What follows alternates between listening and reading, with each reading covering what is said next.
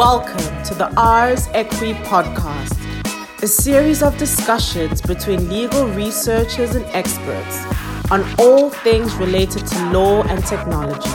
And now, here are your podcast hosts. Hi, I'm Paul. Hi, I'm Tima, and welcome to another episode of the Ars Equi podcast. As you know, we are currently in our series on fake news, and today Paul and I will be discussing platforms and the role that they play in this whole conversation about fake news. So when we were researching this, we found an article on Facebook and how they are treating fake news. So the story goes like this. There was a column in the Washington Examiner about climate change and saying that it was a hoax and the data was wrong. And so essentially they denied climate change. Facebook has fact checkers. We will go into detail on this. And they qualified this as false and proved what information exactly was wrong. And so they showed a label on the website saying this information is false. Now, so far so good, until the so-called CO2 Coalition, which was apparently affiliated even with the author of the original article and are a lobbyist group for fossil fuel companies, petitioned Mark Zuckerberg personally to take down this notice that it was fake and instead classify it as opinion, because opinions can't be fact-checked according to the Facebook policy. So this is a loophole that they used in order to get their content spread more widely. Based on this article, it really led us to think about how platforms go about fact-checking fake news and what the legal framework looks like for that. So we'll start by talking about are platforms liable for fake news that is posted on their platform? Yeah, so really the basis of all of this is that there needs to be a law that actually says fake news is illegal. Mm-hmm. And at least in this form, doesn't really exist in every country. We talked a little bit about international comparison there. But pretty much every country knows something like defamation. So this is already false information. Mm-hmm. So there is a need for fact-checking. And content might be illegal. That is, content that is uploaded on a platform might be illegal. Now, there is a liability limitation, though, for platforms which have a history going back to the 1990s and the early days of the internet. Yeah, 100%. So, like, in the early days of the internet, 20 years ago, this was really a new area of law, right? So, and this was such a booming industry for most countries that governments were very reluctant to kind of regulate on what they didn't know and what they didn't really understand. So it kind of happened that an environment of legal exceptionalism has been created where platforms are not liable for fake news that's posted on their platforms unless they are aware of it and don't do anything about it. But if they claim to not be aware of this content that was posted that turns out to be false, then there's no liability. Liability for content posted on platforms is really limited to what is illegal by law, like Paul said. So, for example, child pornography, things like that. That's where the platform will have liability and an obligation to do something. Otherwise, the obligation doesn't really exist in law. Yeah, and this limitation of liability also came from a really, the European discussion was shaped by a really drastic case in Germany where an internet service provider was charged with the distribution of child pornography because one of its customers used the network to access child pornography. So this is really extreme, and the provider obviously wasn't at fault. So these exceptions were created in order to also protect this new emerging branch of economy. Now, in the meantime, the landscape changed, obviously, and what was previously so-called host providers, so companies essentially providing server space and people coding their own websites and putting them online, and the companies not having any control about the information that is posted there, this developed into platforms like Facebook, for example, that or YouTube that have also don't produce the content themselves, but identify much more with this content. So, for example, YouTube will give you recommendations on what you want to watch and will monetize, obviously, how much you watch it and profit from controversial content. So they are in much closer relation to that content, but still the same liability applies to them. Exactly, which is crazy. So, like we've said, liability is limited, right? But platforms still can be held liable for content that they knew about and did nothing to rectify. So in order to kind of limit that liability even further, what platforms have done is really undergone a fact-checking process. And I think this is the part that's most important for all of our listeners, because it's really important to kind of know, how does Facebook and Instagram and Twitter, how do they go about reviewing the things that I put online? And what does that mean for me and my content, and how does that affect me? Right, so if we start with Facebook, Facebook uses third-party fact checkers. So these are just kind of separate independent companies that do this fact-checking work for Facebook. So Facebook outsources this responsibility, right? Facebook has 50 fact-checking partners all over the world, and they fact-check in 40 different languages. So basically what these independent fact-checkers do is they identify false news, they review content, and this includes photos, articles, videos, ads, everything, and they rank content, and they have like a 9-step ranking system. So we're going to focus on just 4 from the 9, because these are the ones that matter. So your content can be ranked as false, which means that the primary claims of the content are factually inaccurate or mostly factually inaccurate. It can be partly false, which is a mixture of accurate and inaccurate information. You can have a false headline, which is basically clickbait, right? So the headline is outrageous and clearly false, but the content of the actual post itself is factually correct. Or you can have your content ranked as an opinion, like we spoke about previously in the climate change denier case.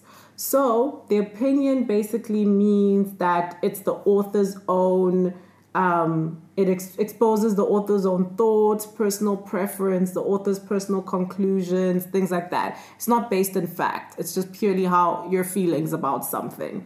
And that's how they rank it. So based on those rankings, obviously if it's an opinion, it's fine. But if it's false, partly false, or has a false headline, then you could be subject to certain repercussions.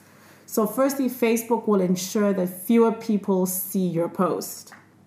So that means your distribution will be reduced, your post will be put lower in the news feed, or your post will not show up on explore pages, things like that. So Facebook will try to limit the number of people that are able to interact with your content.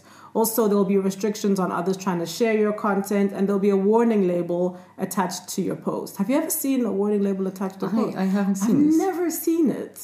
Only the ones with COVID-19, which is posted on every video or post that is about COVID-19. COVID-19 was the first time that I had ever seen a warning thing anywhere. And I've been using socials since... Yeah, maybe we're not following the right fake news sources. But it's crazy because when I was researching this, I was like, I've never seen this. Until COVID-19, I'd never seen this. That's true.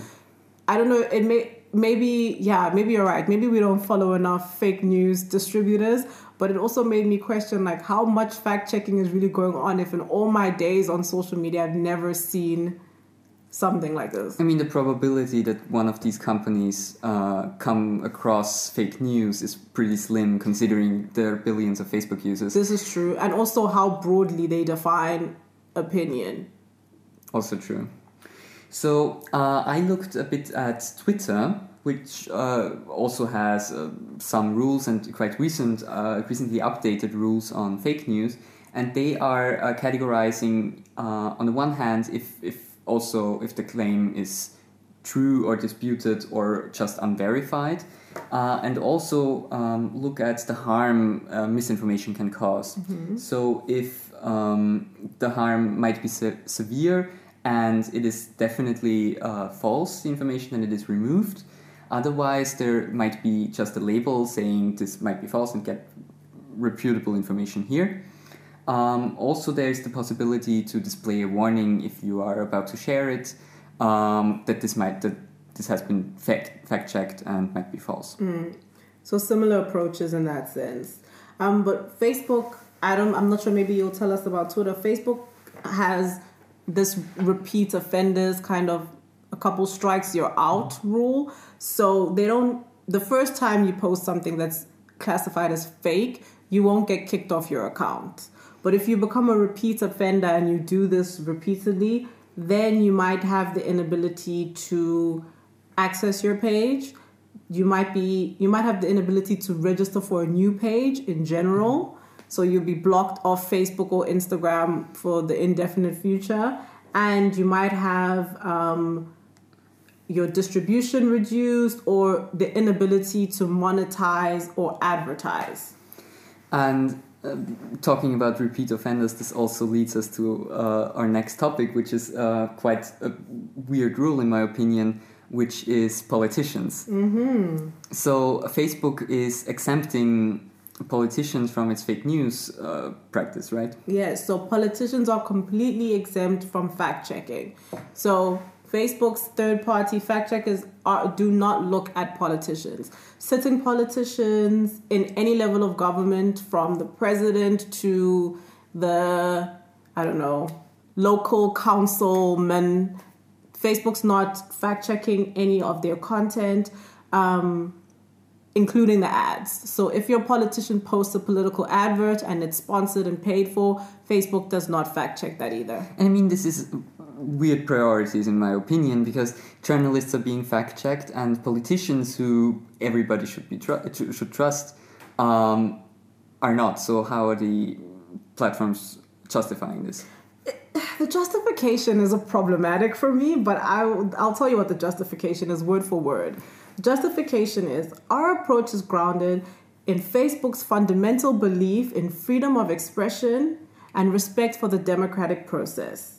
And the belief that especially in mature democracies, with free press and political speech is essential, okay? So they feel like limiting political speech would leave people less informed about what the elected officials are saying and leave politicians less accountable for their words. So they've kind of flipped it and they're saying, yeah, we're doing this for your good. Yeah. So we want you to know what your politicians are thinking and saying. So for that reason, we don't fact check anything that they post. But all of this would be an argument for not fact checking at all. And they're Exactly. not doing this. So more or less this seems like a Trump rule, really. And this is also interesting for Twitter because they, and this is also something that led us to this topic at all, now introduced a label on some of Trump's tweets.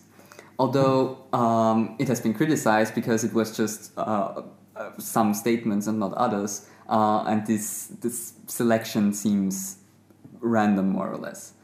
Also, Trump announced that this would be a limit of free speech and he would fight this, but doesn't really have any recourse, really.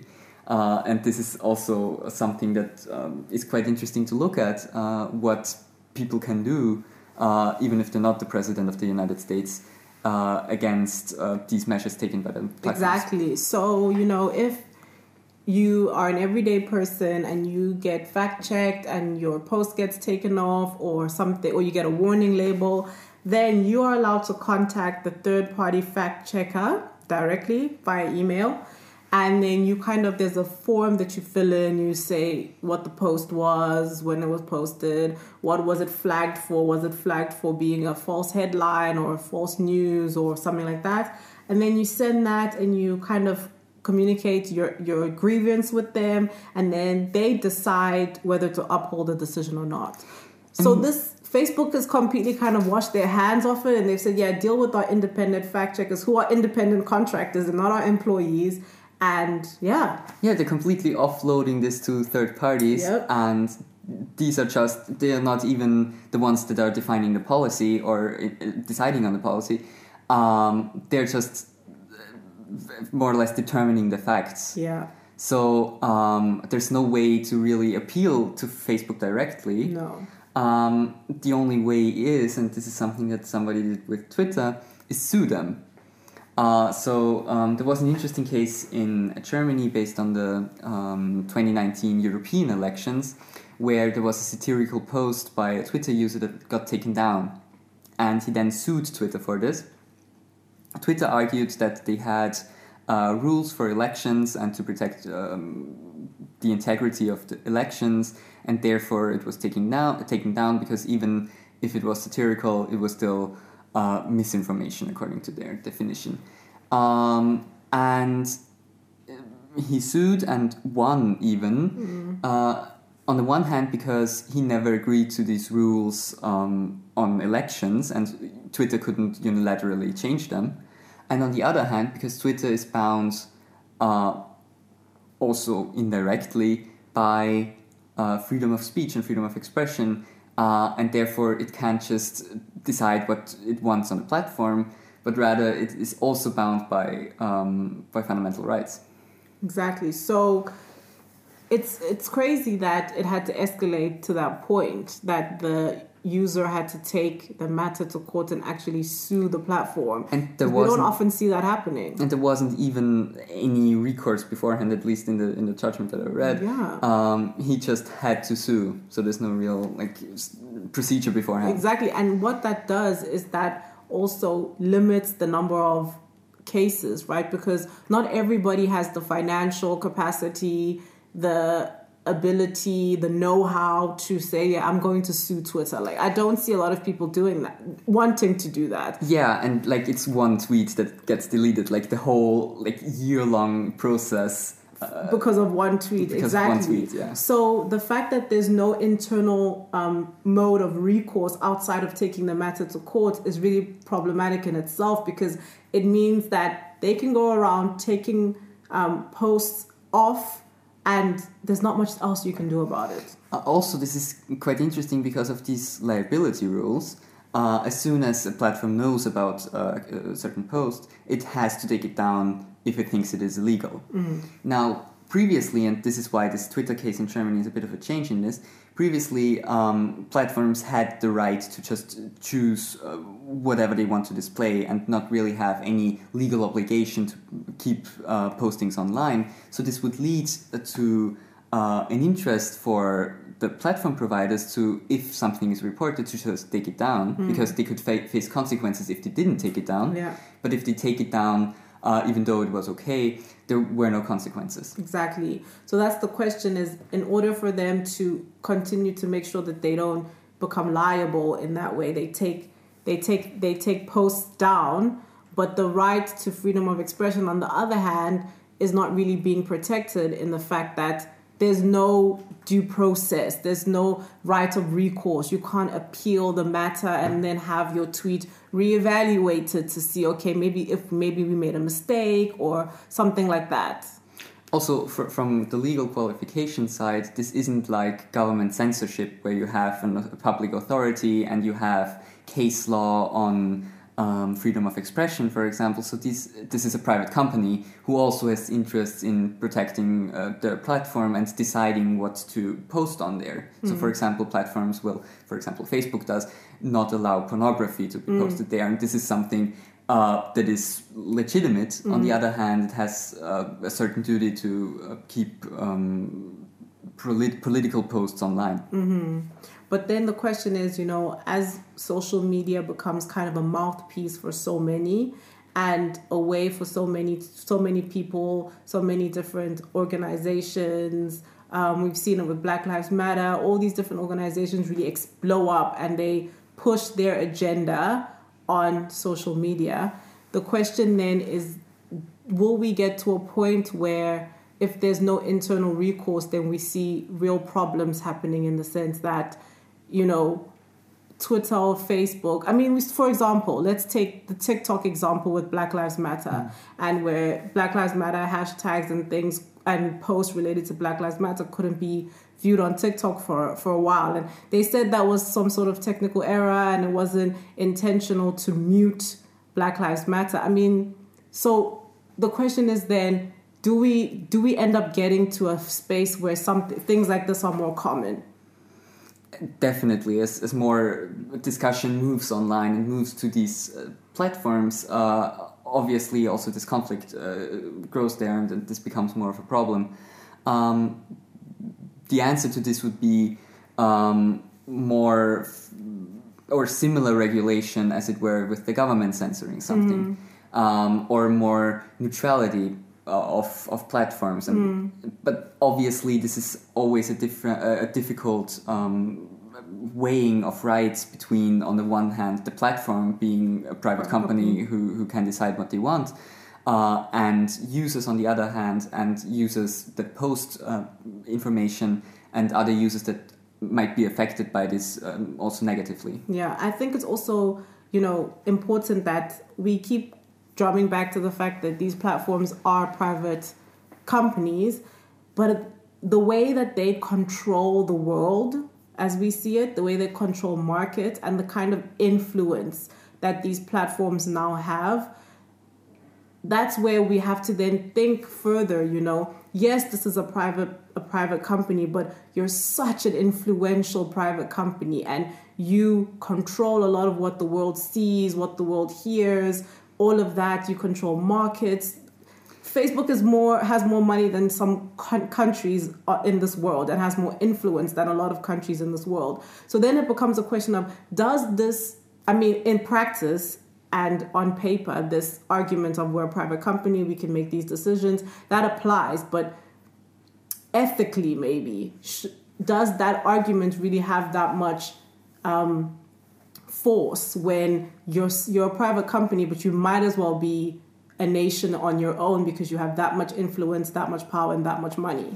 Now, this is more or less a new phenomenon. We haven't had something like this with newspapers because it wasn't such a monopoly on such a few companies. Also, not a worldwide company that was doing this, but more local. So this really challenges regulation and poses new questions. Yeah, definitely. Because that's often, what I think about is how influential these companies are and will definitely be as we move on in this world, and how, for me, the argument of I'm a private company, it becomes less and less and less and less significant when you're such a massive player on the global scale. Yeah, and with great power comes great responsibility. 100%. So, I think that's where we're going to end it off today. This is the end of the fake news series. We hope you guys have enjoyed it. We hope that I feel like we posed more questions than we've given answers. But maybe that shows you how murky the waters are and how unclear this area of law and technology and what should be done is.